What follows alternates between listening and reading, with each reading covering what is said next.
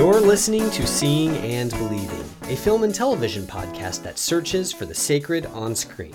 I'm Kevin McLenithan. And I'm Sarah Welch-Larson. And Kevin, seeing as how we're reviewing a Guardians of the Galaxy movie this week, and seeing as how those movies are essentially mixtapes set to an MCU movie, I really want to know, when you make a really good point on the podcast, what's the song that you want to be your needle drop moment? Oh man, I don't know if this song would be particularly appropriate when I say something really wise or pithy. I don't know if it would be the right button for that specifically, but I do feel like a good scene to set an action sequence starring me in would be This Year by the Mountain Goats. You're speaking my language. I'm going to get through this year if it kills me. You are speaking my language, speaking as a massive Mountain Goats head. Personally, I think mine would bring in a little bit more of that self-doubt and questioning, because I would absolutely go with Once in a Lifetime by Talking Heads. Okay, Talking Heads. Wade Bearden would be very proud. Got to keep on in the spirit of Wade Beard. Well, listeners, we've got quite a barn burner of an episode for you this week. We are, of course, going to be talking about Guardians of the Galaxy Volume 3, the conclusion to the Guardians of the Galaxy saga. And we are pairing that with our watch list pick this week. It's Katsuo Otomo's 1988 animated masterpiece, Akira. You know, now that I'm rethinking about it, I think I really want to have a different needle drop. Is it okay if I change it? No take-backsies. Well, I guess I'll just have to make do with this theme song. Welcome to episode 381. We're here to save the life of our friend. That is all.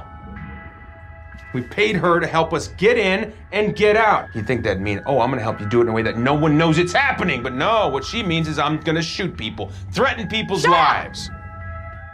And I know you're probably asking, why would I trust her? Well, that's a good question. The answer is, we used to be in love. Yeah, she was my girlfriend, only she doesn't remember it because it wasn't her. Because her dad threw her off a magic cliff and she died, and then I lost my temper and nearly destroyed half the universe. And she came back out of the past. There she is. Everyone else who died in the past stayed dead. Not her. Why? Was it the magic cliff? I don't know. That's some freaking Infinity Stone scientist. And some dumbass Earth dude who met a girl, fell in love. That girl died. And then came back a total dick. You left out some important information, but that is the gist of it. We're back on Seeing and Believing, and it's at times like these, Sarah, when I really feel like plugging the Patreon would be a great thing to do, just because I kind of want to channel the James Gunn spirit of playing all the hits in the spaces between segments on this episode. Mm-hmm. Sadly, I don't think we can afford the royalties. No, I don't think we can afford the royalties, but hey, I mean, more exposure for Kelly Reichardt. I'm definitely happy with that. So. We take our wins where we can get them, I guess. For sure. I am excited to jump into both of the movies that we're talking about on this week's episode. We are, of course, going to be diving into Akira in the watch list segment. Sarah, that was your pick. Mm-hmm. But we're going to be talking about Guardians of the Galaxy Volume 3 here in this first segment.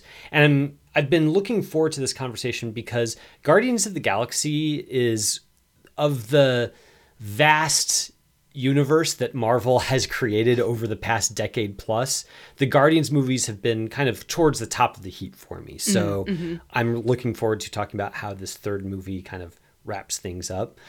For any listeners out there who have been living under a rock and at least don't know very much about these little movies that Marvel has been putting out, Guardians of the Galaxy Volume 3 is the third film in James Gunn's trilogy about Marvel's ragtag bunch of morally casual space mercenaries. Star-Lord, Nebula, Drax, Groot, Mantis, and the rest are all here, and they're back with a new adventure. This adventure begins with everyone hanging out in Nowhere, a space colony built inside the skull of a dead celestial beast. So we all know that we're in a Guardians movie now. Mm-hmm. When they're attacked by a mysterious golden super being called Adam Warlock. In the chaos, Rocket Raccoon is mortally wounded, so the Guardians set out across the galaxy to get him the only medical treatment that can possibly save his life. There's also a villain in here called the High Evolutionary, and we get some insight into Rocket Raccoon's traumatic past And of course, there's also plenty of pop music and jokes. So there's a lot going on in this movie, Sarah. But I kind of want to circle back to what I was saying at the beginning of this segment about how the Guardians movies, at least for me, are towards the top of the Marvel heap. I think probably Guardians 2 is maybe my favorite of the MCU if I had to pick one. But I'm curious to know your thoughts about this trilogy here. What do you think of the trilogy as a whole? And do you think that this new film works well as a conclusion or a capstone to that entire series? It's funny. We'll have to talk about Guardians 2 at some point because that movie, for the most part, actually didn't work for me all that much. Okay. Yeah. Which is funny because it feels like kind of a rare split between you and me in terms of superhero movies. I like the first Guardians movie. I think when I first saw it, I had not seen quite enough movies that it really felt super edgy and kind of dangerous in a way, specifically because of the, morally dubious characters at the center of that story. And still, I fell in love with them like everybody else did. Everybody fell in love with Baby Groot, fell in love with Star-Lord, Peter Quill, and just kind of the whole gang of ragtag misfits who sort of find and build a family together while they're also, being jerks to everybody else around them. And I find that offshoot of the MCU to be really interesting because it feels as though it's kind of the darker, edgier, but also much more colorful branch, almost like there's sort of like an alternate universe of MCU heroes out here. Guardians 2, I mean, honestly, don't remember all of that much about it other than, there's some parental trauma going on in there. There's some going back to different characters' pasts. That one didn't leave as much of an impression on me. And I think in this case, Volume 3, time will really tell. Most MCU movies tend to be in one ear and out the other for me. And that's not necessarily a bad thing. Not every movie has to be a 3-course meal.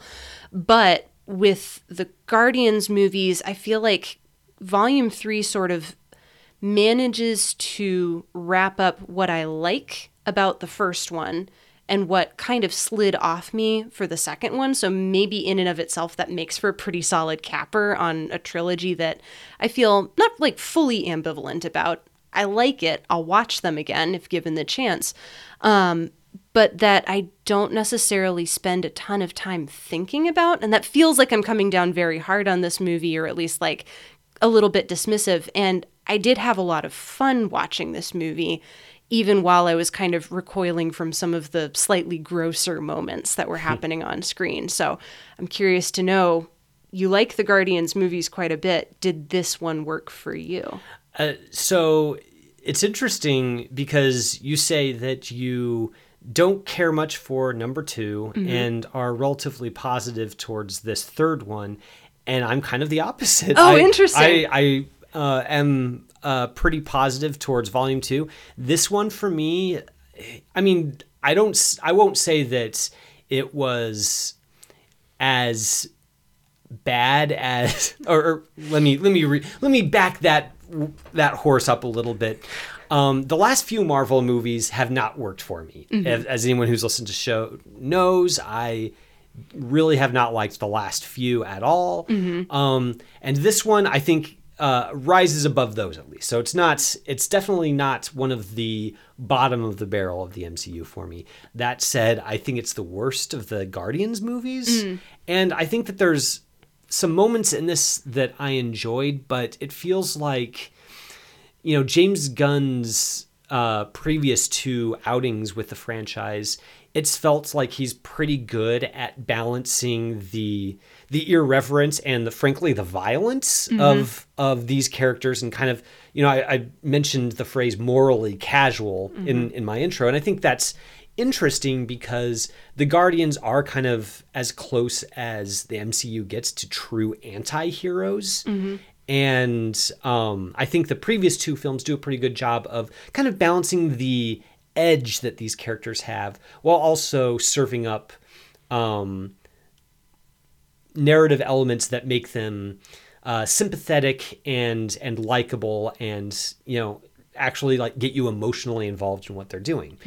I don't think this third movie manages that balancing act as well. And we can talk about why, but you talked about kind of the grosser elements. And I think that might be a good place for us to start, because for me, it's not so much that those elements of the film which involve like animal cruelty, experimentation, that stuff isn't like it didn't turn me off, but I don't think it gels at all with the movie's stabs at sentimentality and trying to kind of give every single character their own complete emotional arc. And I think that's where it falls down for me and why I'm kind of lukewarm on it as a whole. Yeah, let's talk about the animal cruelty part, because I think that's really like the elephant in the room, for lack of a better phrase.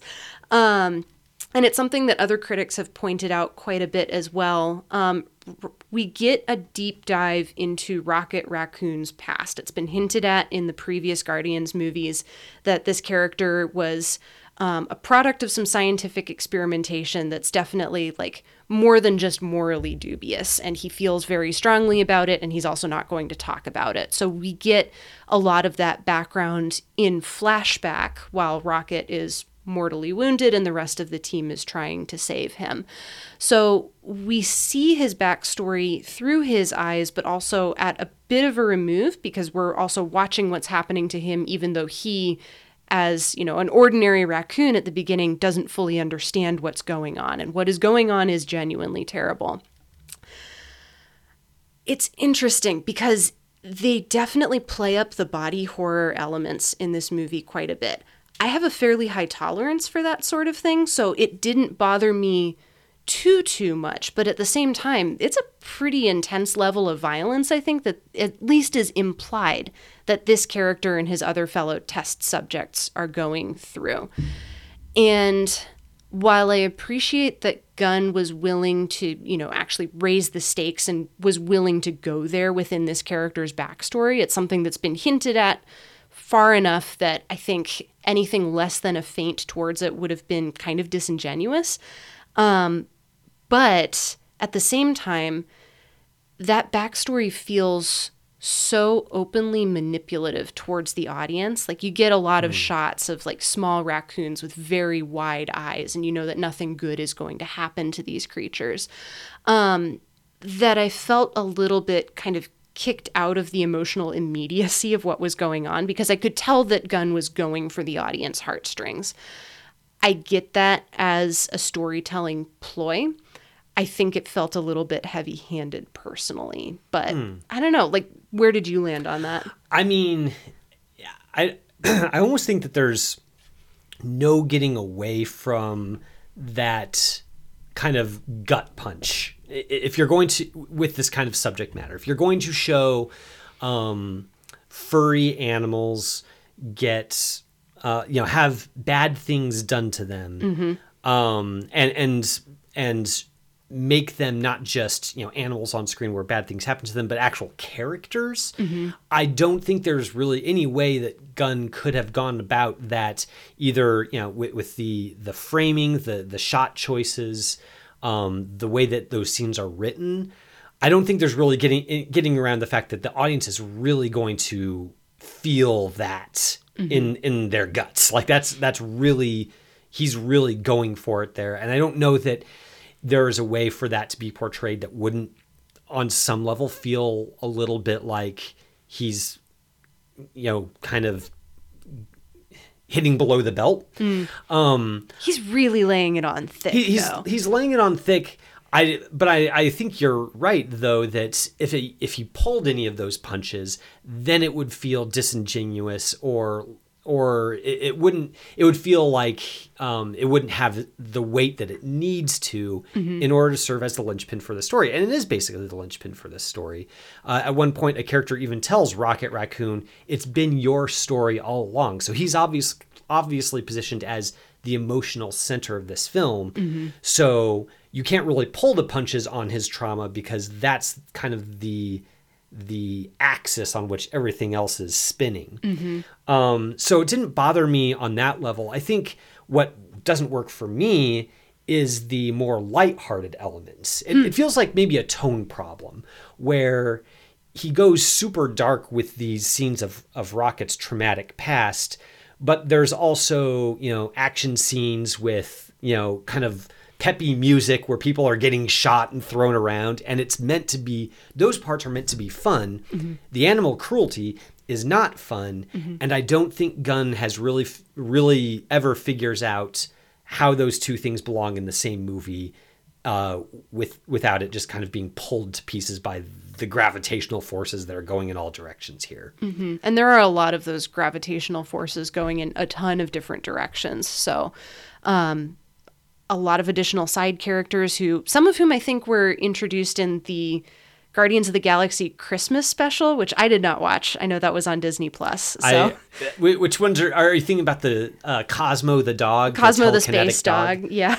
Voiced by Maria Bakalova. Very good performance there, I think. I mean, it's a fun character. I'm not surprised at all to learn that she was introduced in a Disney Plus show that I have no interest in watching, because I was just like, oh, it seems abrupt that there's this character here, but she's fun, so I guess it's okay. But okay, that makes a lot more sense. There are a couple of other elements in there that I think were introduced in that special, and then they're alluded to in the movie. And as I was watching the movie, I kept thinking, like, did I forget everything about Guardians Volume 2? Not entirely sure. Turns out there was some additional supplemental material that gives that background information.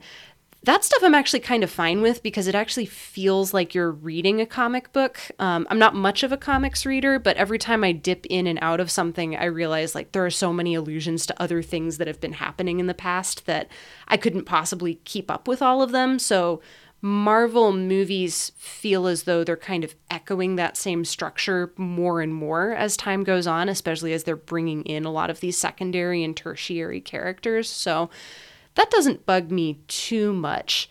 I actually think that the tonal shifts between Rocket's tragic backstory and everything else that was happening really helped keep me from feeling as though the movie was a complete and total downer the entire time. And maybe your mileage may vary on that, but I did appreciate the moments of levity. There were some very fun cameos in this movie as well. And I think having set pieces that were much more lighthearted to kind of balance out the inherent darkness of what's going on in Rocket's head helped me stay focused and engaged and actually caring about these characters. Yeah, I mean, for me, I think part of the problem is a lot of those lighthearted elements are the action scenes. And specifically because Rocket's backstory is really, it's not just, pulling the heartstrings on, watch these cute animals suffer. It actually has a thematic purpose, which is that the reason it's horrible is because these animals' lives are valuable. They're living beings. After they've been experimented on a little bit, they're sentient beings. They have consciousness, self-awareness, and their lives have value. And it is morally repulsive to the audience to see the high evolutionary treat them so cavalierly and callously. That's a big thematic point that the movie hits very strongly and very effectively. The lighthearted action scenes seem to kind of want to rein back on that and, show people dying or getting mutilated. And it's kind of, and it's funny. It's almost like it's slapstick. And I think that just cuts against the grain of the more serious-minded thematic material in the Rocket flashbacks. Yeah. And so that's kind of what I'm talking about, the tone giving me issues. It's not so much that there is levity, it's that the levity specifically contradicts the thematic work that the Rocket flashbacks are doing. I don't think I can really argue with that all that much. I think for me, where the movie doesn't fully cohere is the fact that Rocket is the center of this story, right? He's the most dynamic character. We see the most development from him. He's also completely divorced from the rest of all of that action as well. He's the emotional linchpin character, but he spends most of the movie, passed out on a hospital bed. Yeah, essentially he's kind of a MacGuffin, and he's also the most important central character. And I find that contrast to be the part where the movie didn't fully cohere for me, because a lot of the action that surrounds Rocket and the efforts to save him don't actually take his agency or character very much into account. The other characters who make up the Guardians very clearly value him, and they value his life. But there's an interesting theme, and I want to like sidestep it a little bit because I don't want to get too spoilery, but there's an interesting theme here where we kind of get into the idea of there being sort of an afterlife in the MCU, and there's some stuff with Rocket specifically where his teammates' attempts to save him don't fully take Rocket's own wishes and desires into account, I think. He's kind of rendered almost like he doesn't get much of a choice in how he gets to engage in the world. Like he's taken as a raccoon and turned into this cyborg with sentience, right? And then once he's been kind of put out of commission for most of the movie, the rest of his teammates are on this rescue mission to try to bring him back. And then there's also this question of, well, what if Rocket doesn't necessarily want to be a part of this part of the MCU anymore? Like maybe he gets a choice in whether or not he gets to stay in the Guardians. And that kind of feels like that choice gets made for him by some of the other characters. And I don't quite know how to square that circle. So action, tonal choices aside, I think for me, Rocket's agency is the thing that I found both the most compelling and also the most frustrating part out of this whole movie. Well, so when we started out talking about this, we kind of ran up against the interesting question of why you would be more positive on Volume 3 and less positive on Volume 2, and I'm vice versa. Mm-hmm. And I feel like one of the reasons I like Volume 2 is there's a very clear, point of view character / emotional center. That's in that movie. It's Peter Quill's Star-Lord, mm-hmm. and it specifically centers around his desire for a father figure, and how ego turns up, and he's the father that Peter has never had. Mm-hmm. And the entire, not just the Peter's character arc, but kind of the entire conflict revolves around that, so that Peter is simultaneously active in that narrative.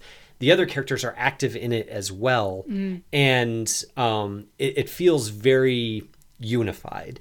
And I feel like with this third one, there's a lot of different character arcs going on here. Gunn is really stuffing. Like, I think even the minor characters kind of have this beginning, middle, and end to their arc where they have some sort of realization or undergo some change, but they're not the emotional center of the movie. It feels like a lot of side business because Rocket is the focus, and yet Rocket isn't participating in his own, mm-hmm. in his own, like he's kind of the subject and object of the movie at the same time. And mm-hmm. it's very strange mm-hmm. to watch, like that there's all these characters undergoing changes, and yet Rocket, the emotional center, doesn't really undergo change. Mm-hmm.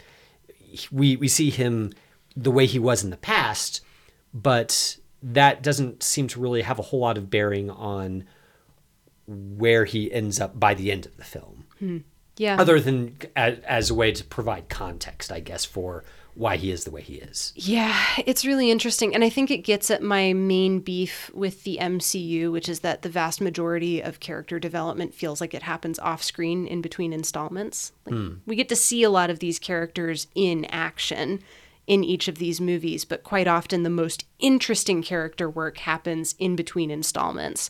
And usually it's symbolized by something like, Black Widow coming back and having white hair instead of red hair. And that there's a lot of emotional work that happened, and it's all symbolized by something that's very surface level and isn't really ever elaborated on, and also kind of feels like a ploy to, sell more action figures or something like that.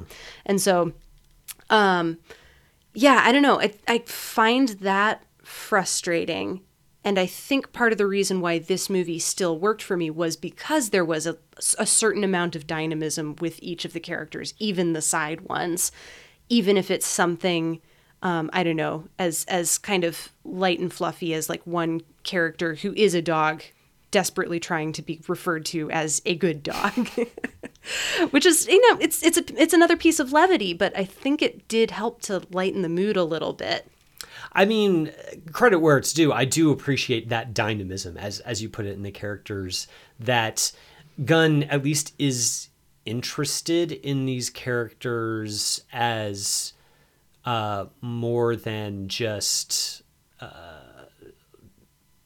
action figures to go through narrative machinery or quick delivery devices or kind of people to enjoy watching in action scenes. Like it's not so much that other Marvel movies don't do that. I feel like Gunn's films kind of really get down in the grit a little bit more, dig a little bit deeper, perhaps. I don't know. Mm-hmm. I think maybe for me, it's just the way that it's executed in this third movie maybe feels a little bit perfunctory. Yeah.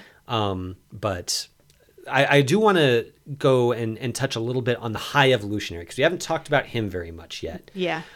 This is a character who is, he's the villain of the film, the main villain, and he's specifically described as somebody. His ethos is he wants to perfect the universe around him. He engages in, obviously experimentation upon living beings, genetic engineering, social engineering, all sorts of stuff in order to sort of create perfect societies, or at least how he defines them as perfect. Mm-hmm. And I'm interested in kind of getting your take on his character, because at one point, Gamora refers to him specifically as a god, that the very civilizations that he has created refer to him and think of him as a god and even revere him almost in that way. Mm-hmm. And I'm curious to get your thoughts on how the film kind of explores that over the course of its running time. Remarkably well. I think if you're reading the movie as an indictment on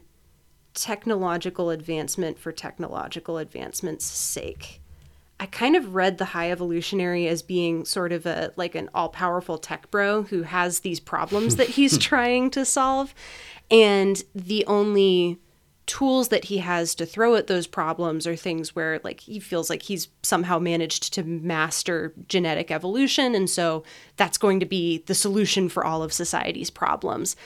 And it never really seems to turn out quite the way that he expects it to. And so a lot of those experiments are treated as, something that can just be thrown away. It's an iteration in an experiment, and you toss out the results that don't give you precisely what you want, which is how we get Rocket's backstory kind of in a nutshell.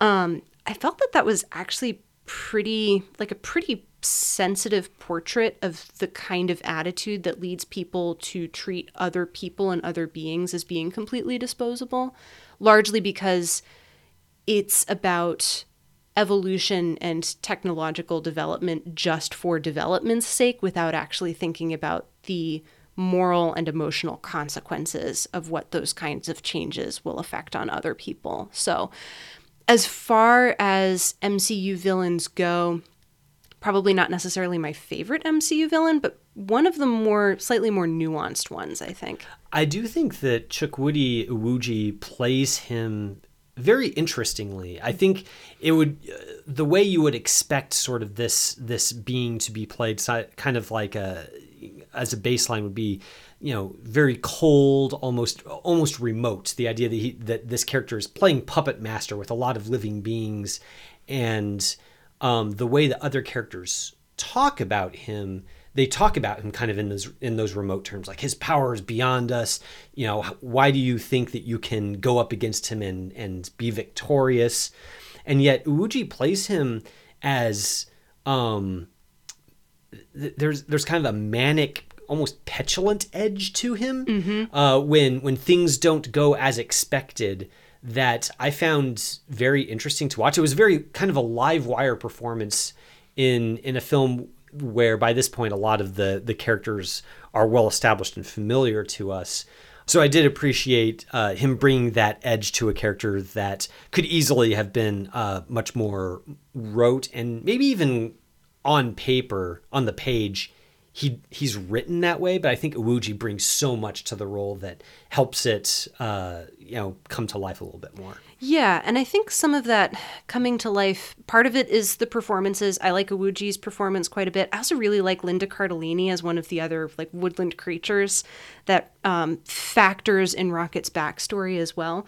I think there's a tactile sense to a lot of the sets and set design that's going on along here too. Like everything feels as though it's being treated as perfectly real.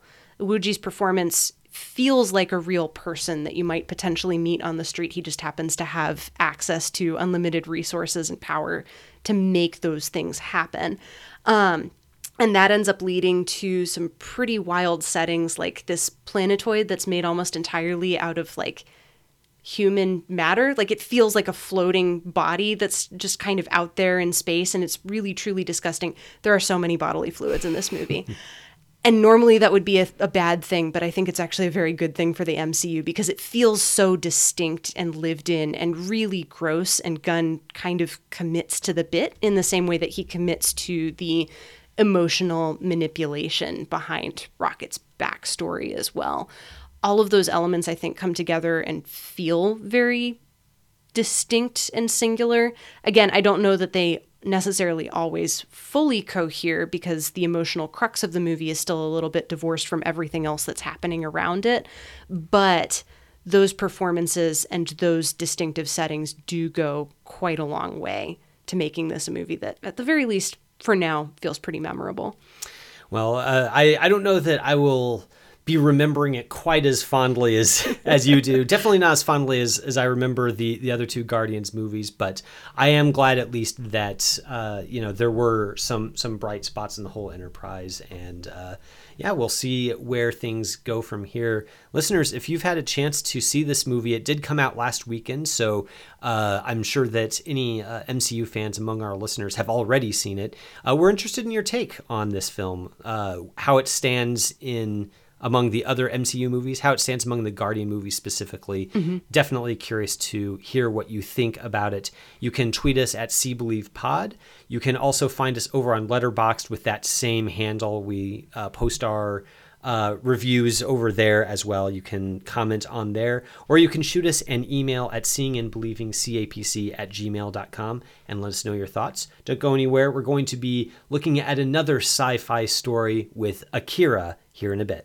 Welcome to The Conversation. This is the part of the show where we share what we've been hearing from all you listeners out there, helping us keep the conversation about movies going. And we actually heard from one of our listeners about Are You There, God? It's Me, Margaret. Sarah, you and I were both pretty big fans of that movie when we talked about it. And it turns out that our enthusiasm for it may have helped draw in some other listeners. So what did we hear about that? Yeah, Dave Lester tweeted at us and said that he and his wife were seated for Are You There, God? It's Me, Margaret on partial recommendation, partly from his own podcast co-host, Zach Malm, and also from us. And he tagged us specifically, so I'm going to take full credit for inspiring Dave to go see Are You There, God? It's Me, Margaret. And he followed up and said, I had very high expectations and this movie was great. Really liked it.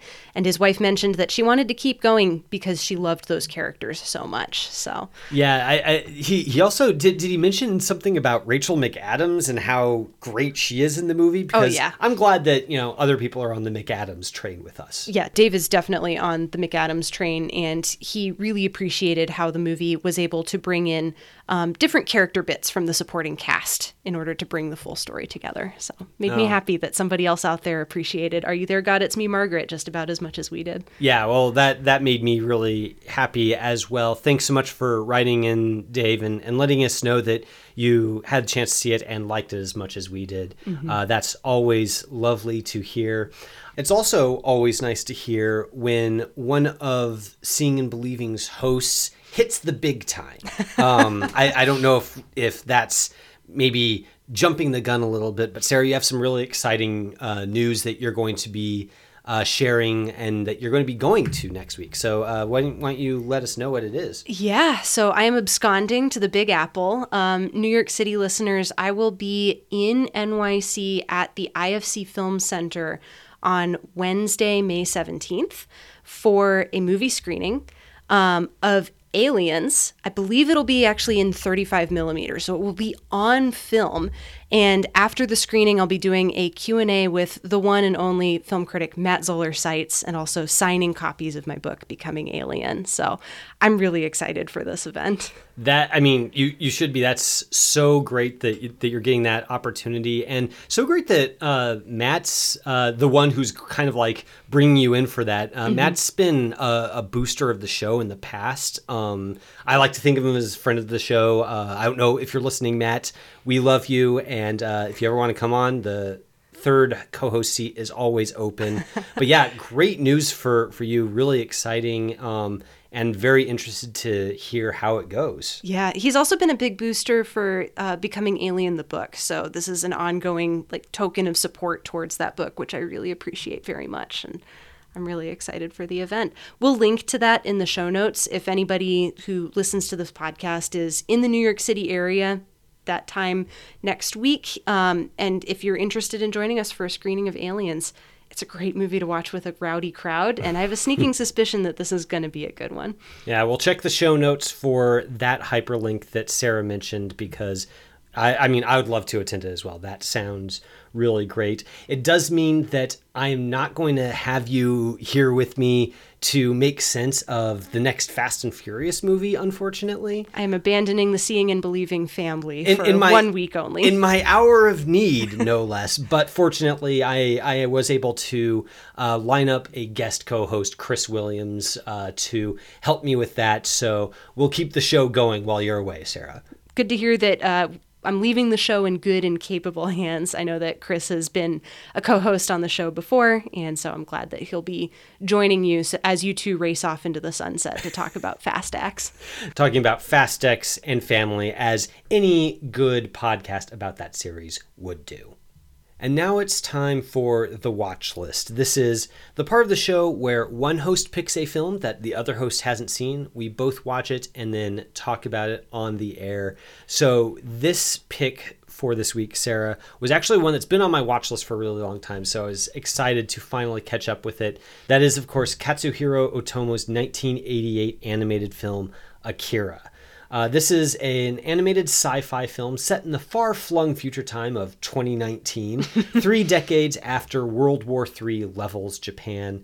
A dystopian city called Neo-Tokyo has been built on top of the ruins, but otherwise the world depicted here is kind of familiar. Governments and militaries are still corrupt and or power hungry, and humanity is still meddling with scientific advancements it can't control, which in this case involves the potential to accelerate human evolution to unlock previously undreamt of powers. Those powers get unlocked in an unfortunate teenager named Tetsuo, and things don't go well, I think it's safe to say. Mm-hmm. So, like I said, Sarah, this is one that I was looking forward to catching up with for a while, and I'll be upfront about it. I really enjoyed it. Good. And I really enjoyed the tie-ins that you found between this film and Guardians of the Galaxy 3. There is, of course, the theme of experimentation, just evil science, or mad science, maybe both, the way that can grow out of control. And of course, the idea that there are certain powers that maybe aren't meant to be wielded. So I'm very curious to hear if there's maybe some other Galaxy Brain tie-ins that I missed there. And I'm also curious to know if there was a particular reason, why you like this movie and why you wanted to share it with us on the watch list segment. Yeah, so a couple of other tie-ins in there. Both Guardians of the Galaxy and Akira are very colorful science fiction, and they're also very action-forward. Both involve bands of morally dubious found family gangs, essentially wandering through these wastelands and trying to keep it all together in the face of outside forces that would threaten to tear them all apart, and they all have to do, I think, with exploitation of the weak. You mentioned the mad science angle, and I think that manifests in both this movie and in Guardians of the Galaxy Volume 3 as mad science that preys on something that is unable to fight back and unable to defend itself until suddenly it's been bestowed with power that gives it the ability to do so beyond the mad scientist's wildest dreams and also deepest fears. And I was pretty pleased with being able to make that connection. And I was actually really glad that you hadn't seen this movie yet, because I think the pairing probably works pretty well. I love Akira, mostly for the animation, but also because this movie's got some really sharp teeth on it. And once it gets its fangs into you, it's not going to really let go. And it makes use of its own medium in ways that I think most other animated movies can really only dream of. I can't imagine this movie existing in any other form other than hand-drawn cell animation. I don't think CGI would work nearly as well at communicating the message and at delivering the art and the images that this one does. It's a very trippy movie, which is something that I always forget about until I'm watching it. And then you kind of fall into these hallucinatory scenes and sequences where I'm like, I did not remember that happening before. It's still shocking to me, even having seen those multiple times. And I think that that visceral level is something that Akira does so much better than almost anything else. I cannot think of a better animated movie, I think, than maybe Akira. There may be a couple that are right around that same level, but Akira is probably one of the best. Wow. Yeah. And it's a lot of it has to do with both the simplicity and the economy of the way that it's animated, but there's a lot of really complex stuff that's going on screen here. And so even just on a technological level, watching the different machines weave in and out of the frame and move as though they're all completely independent from each other. Like, it's something that I marvel at, and then it's also something that makes me appreciate so much more the individual little characters that are running around in those frames too. Yeah, that was one of the things that I found striking about the film when I, on this first watch for me, was the the feeling that it's a movie that's just kind of stuffed to bursting with all sorts of stuff, visual, thematic, plot-wise as well. Maybe a little bit too much for its own good. If I have one quibble about the movie, it's that it begins to lose me a little bit towards the end, where it wasn't always clear to me what was happening or how. But I was willing to forgive it that simply because there's so much in here, in terms of political commentary on technology, commentary on science and the ends to which it is employed, themes of the way that personal bonds can be forged that are particularly meaningful. There's just, for it being just a 2-hour movie, it feels like there's just so much in it. Mm-hmm. And I'm looking forward to revisiting it partly because that'll allow me to kind of get my teeth into some of that business that, might have passed me by the first time just because I was so engrossed in some other element of the film.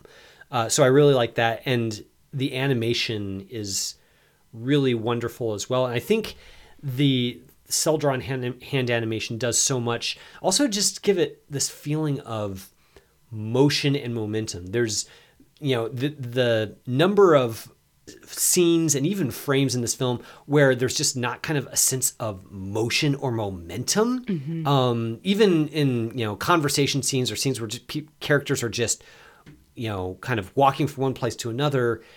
It almost feels like they're not just walking from one place to another. There's a lot of running from place to place. And it's not just in the way that is, the figures are drawn, but just the way the backgrounds and the all the kind of ancillary stuff around the edges is drawn to evoke motion and to make you feel like even if the figures on screen are stationary, the world around them is very much not. And I really enjoyed that about the animation here. Yeah, that world keeps on moving. And I love that the movie keeps a pretty tight focus in on this biker gang of youths for the most part. But the movie also never lets you forget that there is real life happening outside of these kids' concerns, because they are kids. I'm not entirely sure how old they are, but they can't be much older than teenagers. And in the background, we see riots and protests. There's news of like students protesting. Supposedly the Tokyo Olympics are supposed to be happening the following year, and that doesn't seem to be going particularly well. Those preparations aren't being pulled off the way that you would expect them to be at that stage late in the game.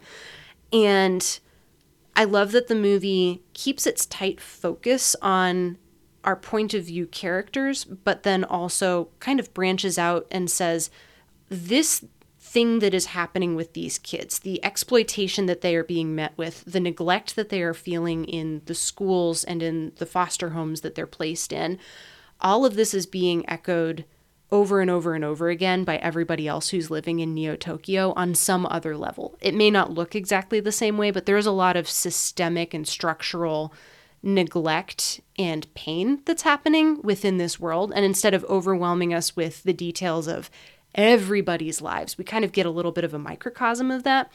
And then we get glimpses of, well, this is how this is going to work for somebody else who's also existing in Neo-Tokyo. And the image that I kept coming back to this time was one of the early riots that we see, that the biker gang kind of skirts by and then ends up leaving behind fairly quickly, is there's a clash between students and police. We don't know the reason, we don't know the purpose, but tear gas gets fired on the crowd.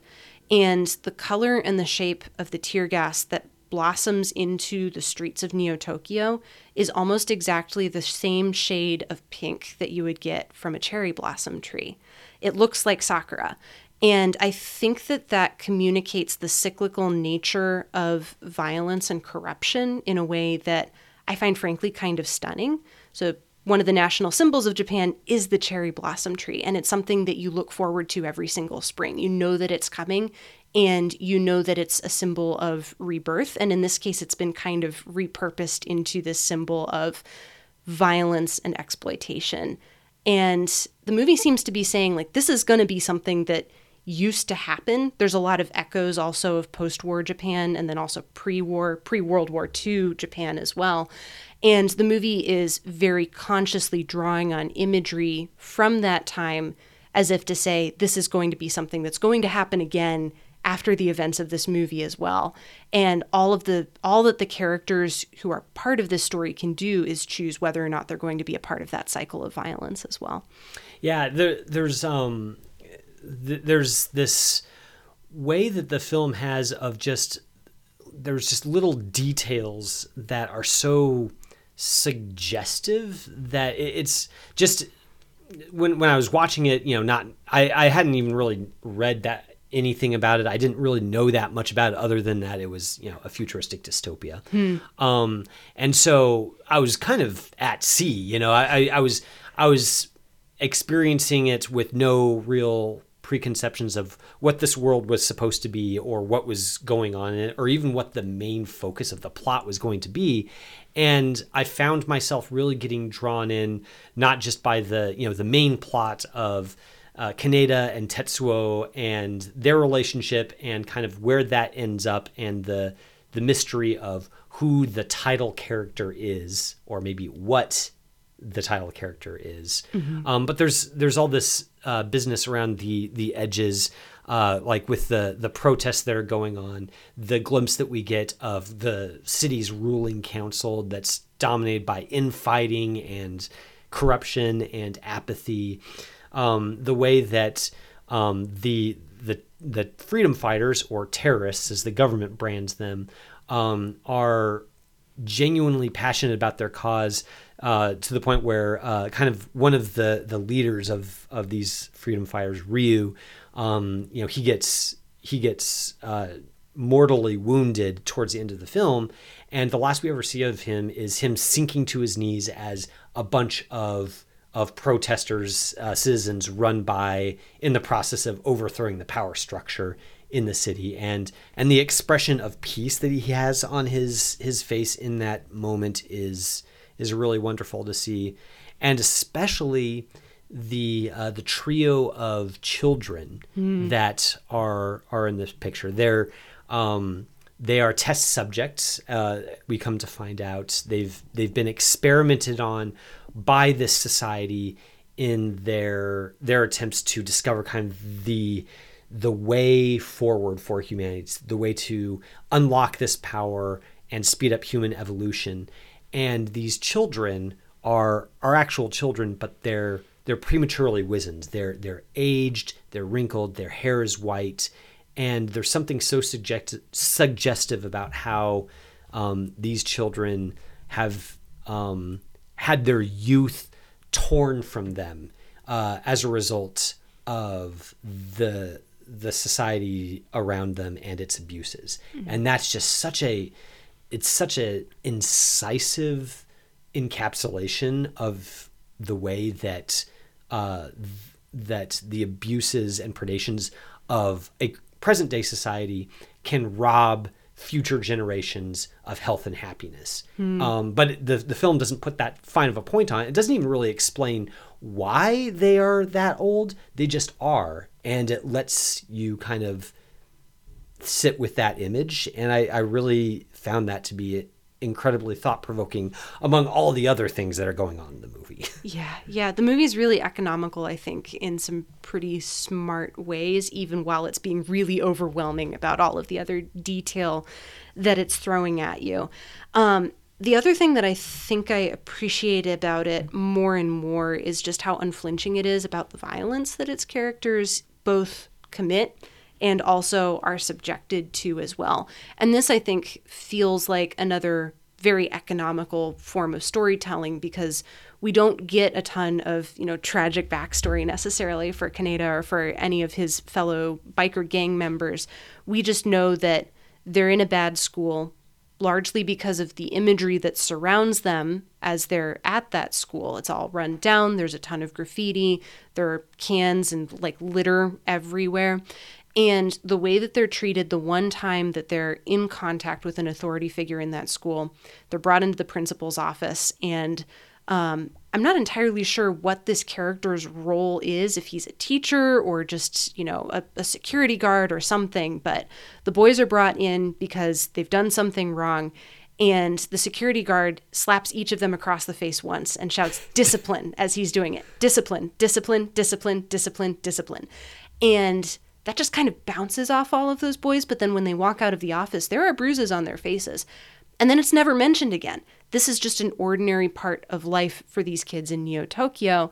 And that feels like a compounding of the additional violences that they are witnesses to and part of as they're going about their business fighting other biker gangs on the streets of Neo-Tokyo. Yeah, and that's even visually signified in the way that Otomo and his animators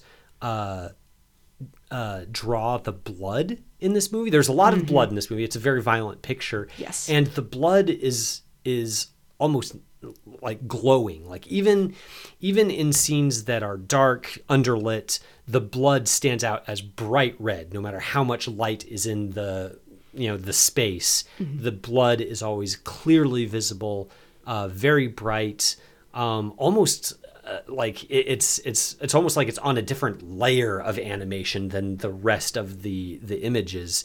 And that's just it kind of makes the viewer, the viewer can't ignore the violence or become numb to it, because it's so starkly highlighted by the animation whenever it shows up. And I think that especially when the film really starts going off the rails in its final act and things get really gnarly, it's not just, it's something that even the milder violence you've not gotten numb to in the earlier parts of the picture, so that when it really starts ramping up, it becomes not just, it's more violent, but it becomes something that's almost like pressing against you.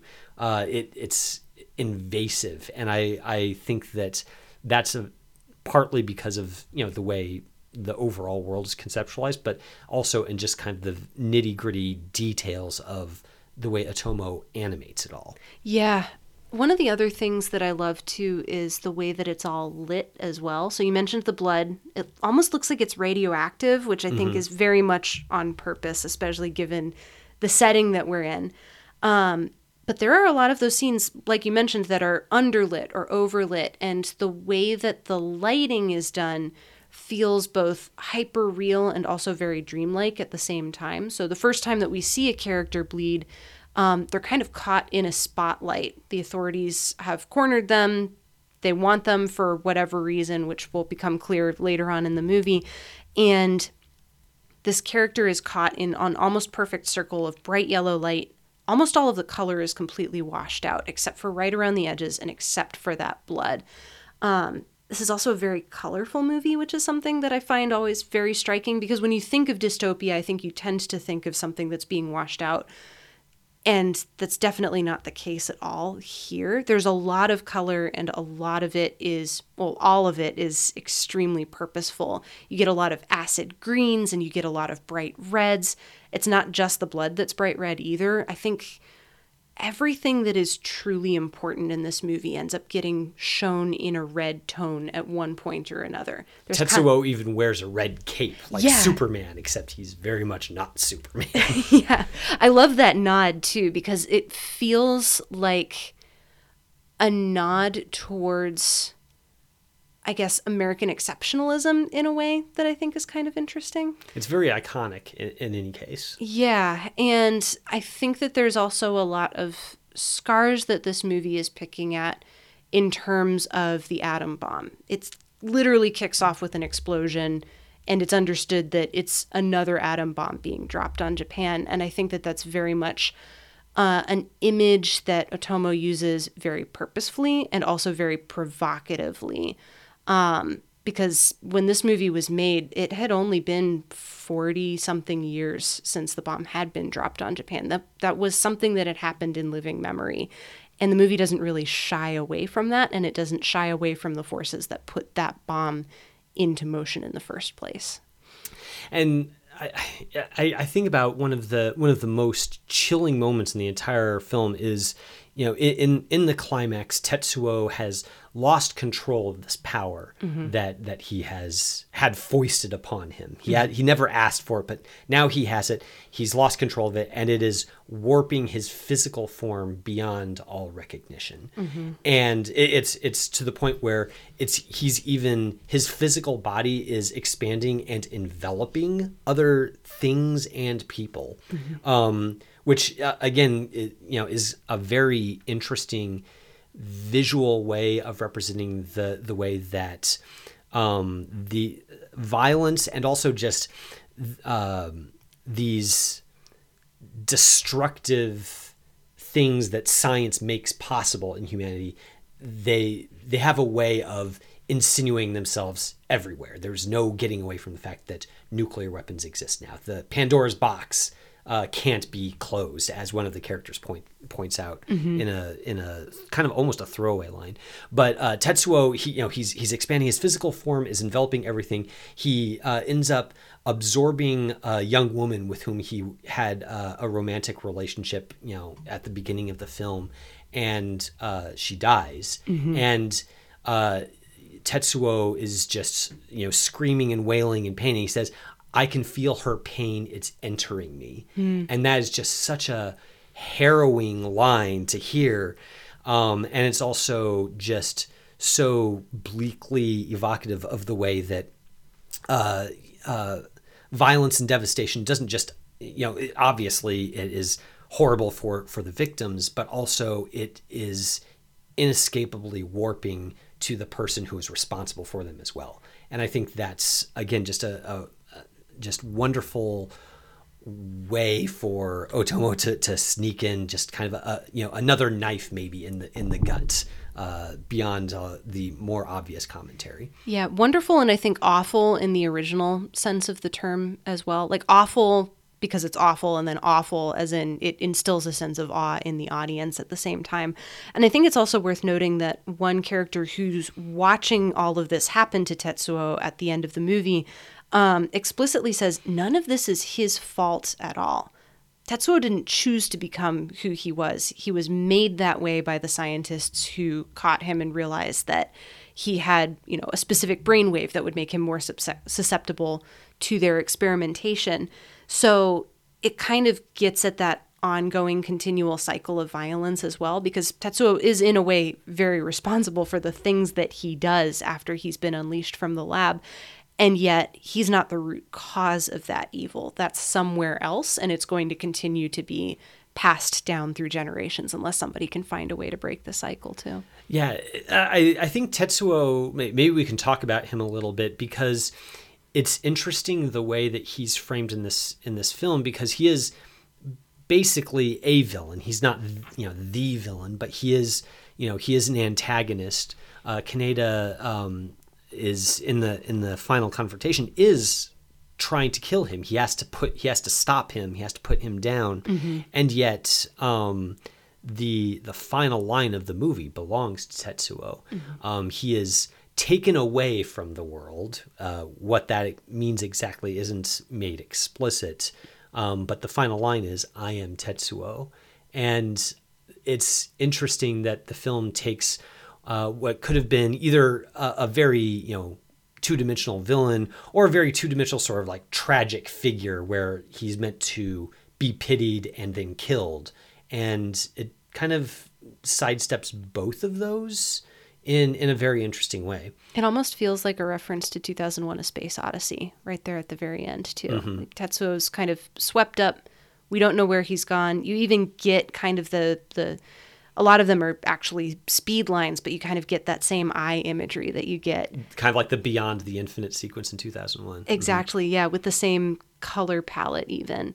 I don't fully know what to make of that either, but I like that the movie doesn't explain it for me, because that feels so much more interesting and I think potentially true. I don't know if I want to fully commit to that, but it is something that feels a little bit more full than just some... I don't know, if the movie were a complete and total tragedy where you end up seeing Tetsuo's lifeless body on the ground at the end, that would also feel true in a sense, but I don't think it would feel necessarily as full, if that makes any sense. It's definitely suggestive in a way that the other scenario mentioned wouldn't necessarily be. Mm-hmm. Well, I am looking forward to rewatching the film and maybe seeing if I can get at that a little bit more, but I'm really glad that you took me on this maiden voyage with the film anyway. So thank you. So glad you liked it. I thought it might be your bag, so I'm glad that it turned out to be the case. I've said it before and I'll say it again. I'm a sucker for post-apocalyptic dystopian cities. So I was all on board for it. Akira, I'll give you that in spades for sure. Listeners, if you had a chance to watch along with us, I'm very curious to hear if there was anyone else who was taking a first-time trip through this film like me and had some thoughts on it. So you can hit us up on Letterboxd, Twitter, or via email to let us know your thoughts there. Like I mentioned, next week we are going to be reviewing the new Fast and Furious movie. I have not yet settled on what watch list pairing I'm going to put with that, but that'll keep you all in suspense, but it should be a good time in any case. Yeah, I'm excited to listen along. I think it's been a hot minute since I've been a listener and not a host on Seeing and Believing. Yeah, so. It's been a while. It's been a little while. So I'm looking forward to listening to it, hearing your thoughts, and maybe figuring out if I should go see this little movie called Fast X as well. Well, we'll see. Listeners, thank you for tuning into this episode as well. Seeing and Believing is brought to you by the Christ and Pop Culture Podcast Network. Our producer is Jonathan Clausen, who every week helps us to search for the sacred on screen. I'm your host, Kevin McLenithan. I'm your co-host, Sarah Welch Larson. And we'll see you next week on Seeing and Believing.